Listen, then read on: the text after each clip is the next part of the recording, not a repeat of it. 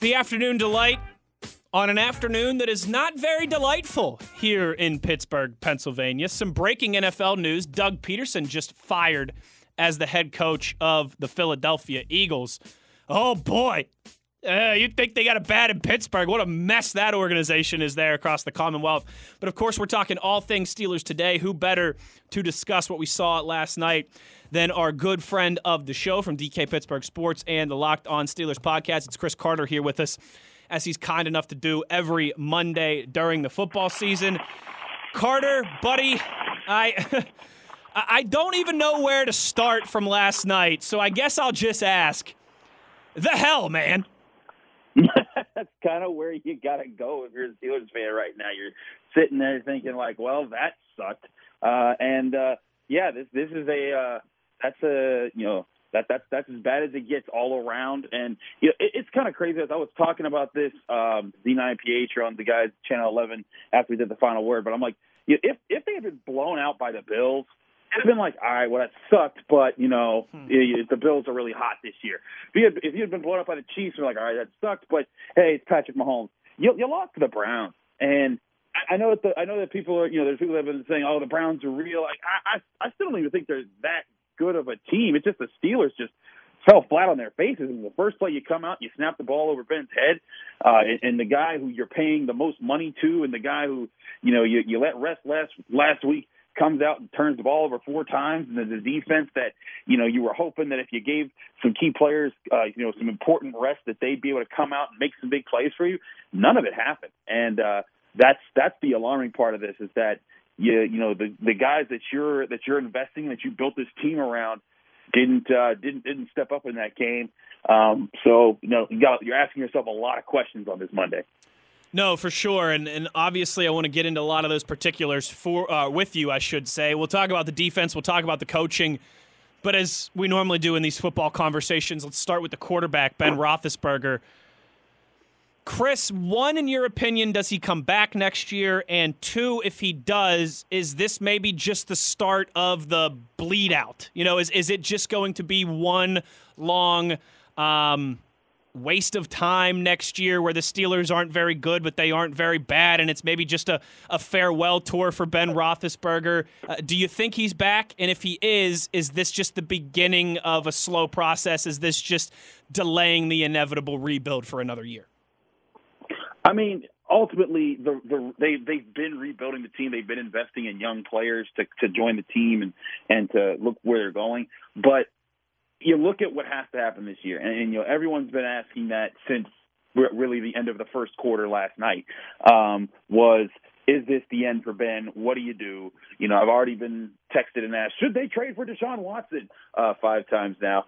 And I think before you even get to conversations as crazy as that one, before you even get to just a simple, okay, what do you do with the cap? You got to sit down and you got to talk with Ben in your post, in your end of season interview. That's like, hey, there has to be some wholesale changes here. For one, it's obvious that you cannot make the offense go through him anymore. That's what you tried to do that throughout the 2010s, where you gave him the best running back in football, you gave him the best receiver in football, you gave him the best offensive line in football, you gave him really good number 2 options at both running back and wide receiver over the years, and the offense was never good enough to carry the team through the big games and win the big moments in those situations. It never manifested. And this year you thought, okay, well, you got rid of Antonio Brown and everything. You're letting Ben be the leader here, and through 10 games he was the efficient Ben Roethlisberger we said he needed to be. My thing was, if Ben can limit the turnovers and make sure that he's just finishing drives, that's what's going to be key here. And he has to be able to see the field and take what defenses are giving him. And in this game, he didn't do that. And I mean, he started too late. But what the thing we were saying, all the last Monday when you had me on this very show, Wes, was, oh snap, if Ben comes out in this game and doesn't throw the ball down the field early, and try to put points up on the Browns that have a beat up secondary, this is going to be a problem. And they did not come out and do that. And the first play isn't Ben's fault. That's all on Pouncey, and he's a whole nother story. But when you come out, and I get eventually trying to run the ball. But you got to come out and announce your authority and presence. Be like, look, we got Chase Claypool, we got Juju Smith, we got all these athletic wide receivers. Your secondary is not that good.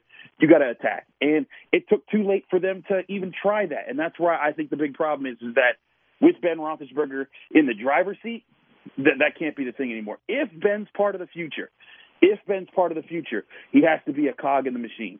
And that's going to take a lot of reinvestment and a lot of work.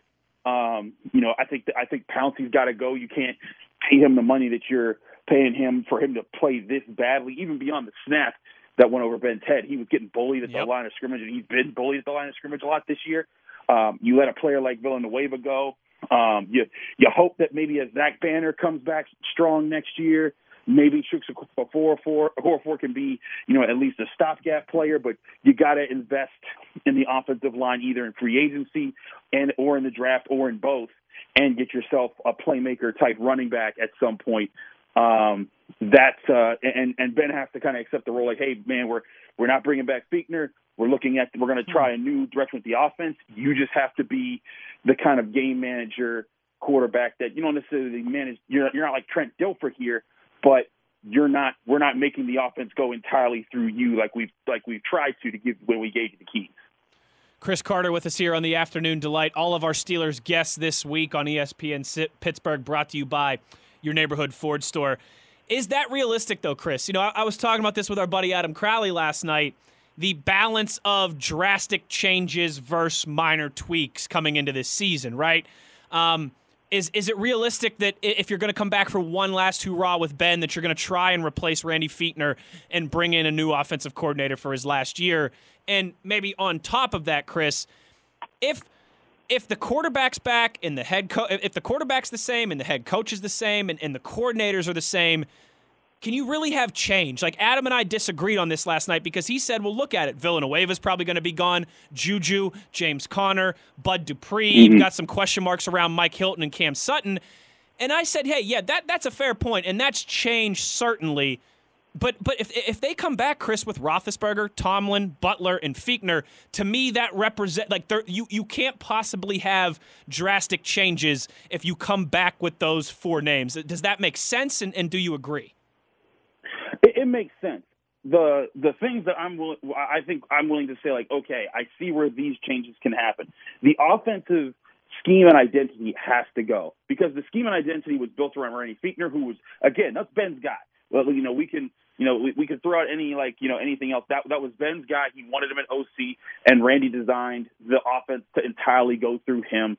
And that's why the Steelers were offensive what they were this year. When they were throwing the ball down the field and Ben was seeing the field, it worked. When Ben wasn't seeing the field, they were a dud. That's where that's led to. But I think you need, if you're going to move in a new direction, this is part of the closed door conversation, to say, Ben, we're more willing to have you if you're willing to be part of what's next here. But this offense has to go through changes. You still got some playmaker wide receivers. James Washington, I think he was even showing in that game. The guy's a fighter. He goes in there. You can still, give him some shots as a number 3 option. Claypool and Johnson could still be a really good 1-2 punch. I think that Juju, he's not going to be. He can get a big deal contract somewhere else, and go there and do what he's doing.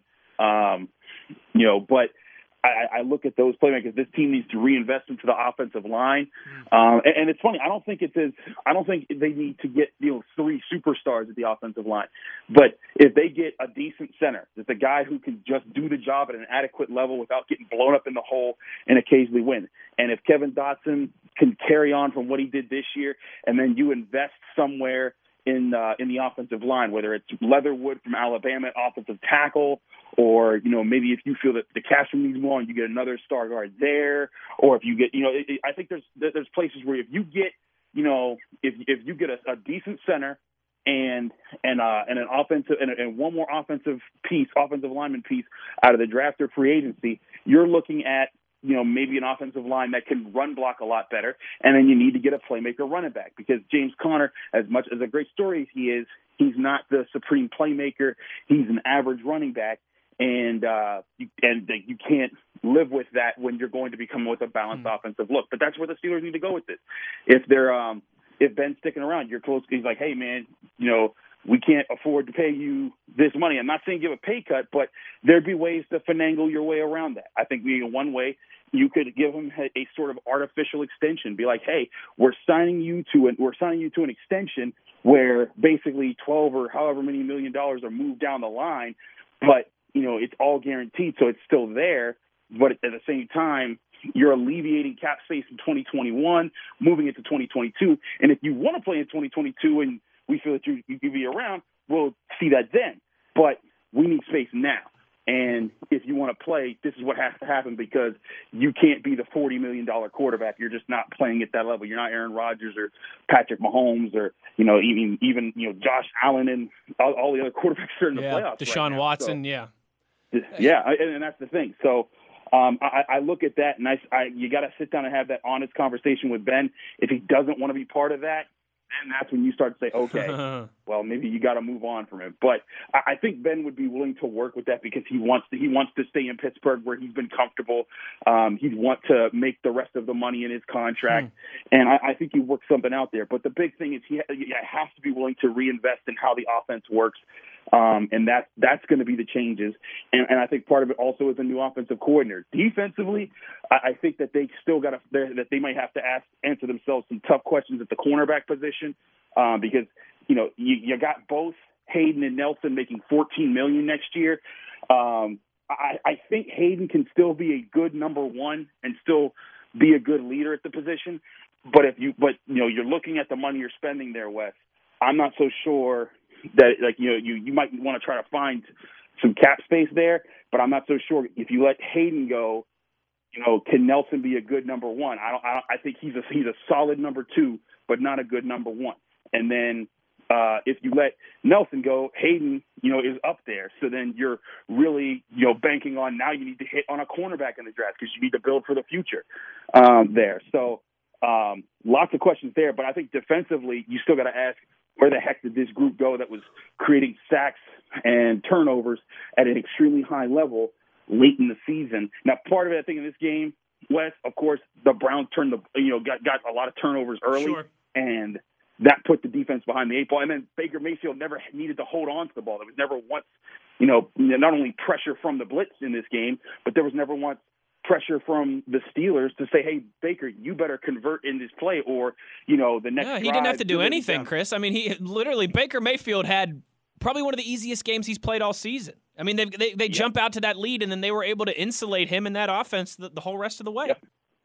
Yep. And that's the bottom line here. And that's, I know everyone's talking about, T.J. Watt was a ghost, and maybe he's a fraud. I'm like, no, the Browns were able to neutralize it, because, hey, we're going to run screens, we're going to run the ball, and then we're going to run play action, just get the ball out of Baker's hands before you can even get to him. There was never a point where the Browns said, man, if we don't convert this 3rd and 12, we are in a lot of trouble. That never happened. So, and that's when the Steelers pass rush has come through, is when you force them into those situations where they need to throw the ball down the field, they need to let a route progress, and your pass rush can get to work. And when that doesn't happen, you're not getting the pass rush. But I still think you got to look at the defense and say, man, how are you gonna move forward with your guys? You think that Devin Bush coming back would be huge. You got to ask the question as far as, is Alex Highsmith really the guy? Then if he is, you got to invest in another backup edge rusher. There's a lot of questions to be had there, and I do think, as much as I've been a Keith Butler, let's wait and see until when he has his guys how he did, and I thought last year he acquitted himself well. I feel like this playoff performance was rough for the defense to get caught up in some of the situations it was in. Man, touched on them all there. The offensive issues, Ben Roethlisberger, the defense. Chris Carter, folks. I mean, he's pretty good at this stuff. So with all that in mind, then, right, Chris? We talked about, and maybe that's something, in the coming weeks, you and I can spend more time on.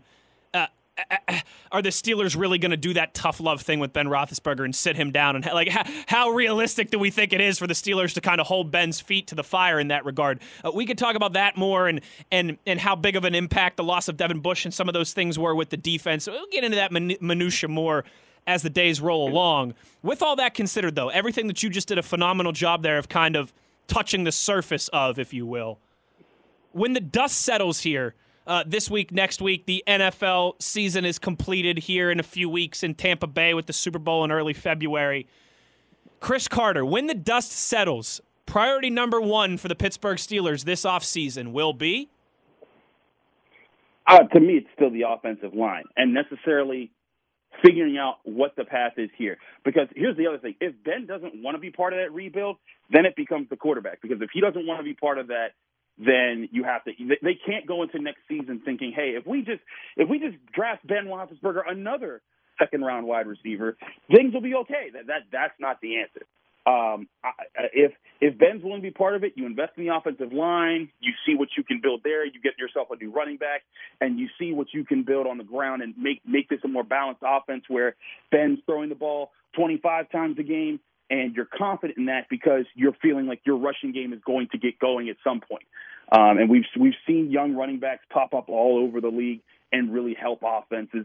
You can maybe get that going. But when I look at, the whole, if you keep Ben around, if you don't keep Ben around, who do you go get? Then you got to consider, all right, do you see if you can move up in the draft and get a guy? We actually saw them move up in the draft just to get Devin Bush. So, it's not out of the question. Of course, I don't think the Steelers would do that. The crazy, just out of this world scenario. Deshaun Watson would be, of course.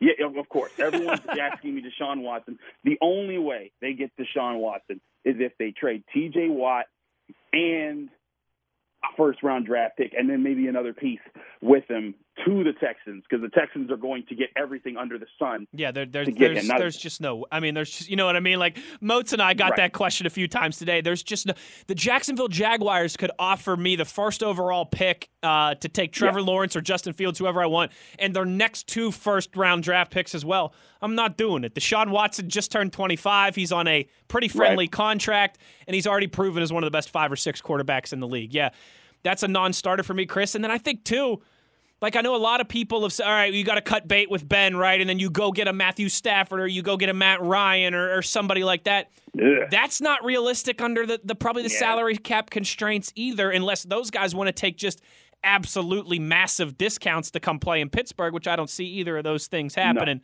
No. I'm with you, man. Like, if Ben comes back next year, Chris, the first-round draft pick should be an offensive lineman. The second-round draft pick should be a running back. Like, no questions asked to me. I know normally we don't like to speak in those amount of absolutes in sports because it's never that cut and dry. But for me, if Ben's coming back, it is, because you're right. Priority number one becomes rebuilding the offensive line and giving him some semblance of a run game. Yeah, you got to establish that run game. And again, you're looking at trying to build for the future even beyond Ben Roethlisberger, because if you get a guy that's going to hold the place. If say you establish a good ground game next year, but you lose you go one and done in the playoffs again, or you just miss the playoffs, or you get close to the playoffs, and then Ben Roethlisberger's gone after that. Then you're at least saying, okay, well, at least there's a new ground game, a young offensive line, because now you'll have Dotson, maybe another piece, and then the free agent that you bring in to fill in on the line. And you're thinking, okay, there's something to build on there, and we still got some playmaker wide receivers on their rookie contract. Maybe something can happen there. But you're right. Under the current, if you cut Ben, you're only freeing up $19 million in cap space. If you're realistically talking about bringing in another, veteran starting quarterback with that kind of pedigree, that cap space goes immediately to that, and then you can't use it for anything else. And if you're going to another quarterback at this situation, the whole point of this is to reinvest the team. The thing is that holistically, Wes, the Steelers have invested over the past decade in Ben Roethlisberger. They made him the highest paid player on the team for a very long time. They got him they got him Le'Veon Bell. They got him Antonio Brown. They got him several good secondary pieces over the years, whether it was Martavis Bryant, Juju Smith-Schuster, D'Angelo Williams, playmaker after playmaker. And even now with Deontay Johnson, Chase Claypool, and some of the guys, they keep investing to get him good targets to throw to. And you've invested in trying to make that happen. It didn't work. And that's where you have to acknowledge, okay, the time of investing in the pieces to make Ben better, gone. Ben has to be part of a new machine that you're building where you continue to invest in the defense And now you invest in a ground game that, if Ben's around, he's the passer that you trust to not make the big mistakes and, catch the team off guard after the strength of the team, which needs to eventually become the ground game. I'm not saying that's going to happen overnight. But that's where the investment needs to be, not making it around him, because when they did that, they failed. When they didn't do that, and the last 2 times they made the Super Bowl, Ben was absolutely an important part of the team, but he wasn't the financial focal point. You didn't invest all these pieces to find into these pieces financially around him. When you looked at the salary cap back then, there was still defense and other places where you were putting the money at. Now, I think that's where you have to go to, unless there's some other huge move coming that's going to change everything. I think that's well said. Cris Carter, reminder, all of our Steelers guests on 970 ESPN this week, brought to you by your neighborhood Ford store. Last one for you, buddy, before I let you go. We got the evil empire versus the evil empire tonight. It's like Darth Vader versus Palpatine. Bama, Buckeyes. Who you got?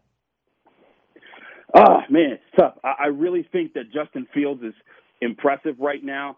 But I have a hard time picking against Bama, man. They stack up so well across the field. I think Justin Fields will give you a really good game. But Bama, they've got the ground game. They've got the weapons. They've got Devontae Smith. They've got Surtain. They've got just so many pieces around the board where you're just like, that's a lot to overcome for anybody. So I'm going with Bama. I wouldn't be surprised if Ohio State beat them. Justin Fields, I think, showed a lot of moxie or toughness or whatever you want to call it in the way that he came back, against Clemson. I'm not sure if he can do that again with who Ohio State has right now to beat Alabama. But hey, it would be. I think it'll be close and it'll be really entertaining. So definitely, if you're a football fan, and especially if you're a Steelers fan, trying to just knock off the stink of that. And I know it won't knock it off, but you can at least watch a game that doesn't involve you at all and just be like, okay, let's hope for some good football tonight. Yeah, and hopefully this one won't be 28-0 at the end of the first quarter. Cris Carter, DK Pittsburgh Sports, and the Locked On Steelers podcast. Find his work there. Hear him here every week. Partner, I appreciate your time as always. No problem. Thanks for having me on, Wes. You know it, buddy. You know it. Great stuff from CC. Love that guy. One of my favorite football minds in the city. Friend of the show. Friend in real life. Check him out on Twitter. Carter Critiques. His work. DK Pittsburgh Sports. The Locked On Steelers podcast. And yeah, we'll be hearing more of Chris. I don't know if we'll be doing every Monday talking football throughout the offseason, but just so much that we touched on there that I do want to dive into deeper with him as the offseason rolls along. When we come back here, though, we'll finally get to some of your reaction. A lot of you guys have been hanging on the phone line, sending in tweets for the first 45 minutes of the show. We'll get to some of that reaction when we return. 412-919-1316. Those are the digits to dial if you want to hop in on the discussion. I'm Wesley Euler, and this is the Afternoon Delight on 970 ESPN.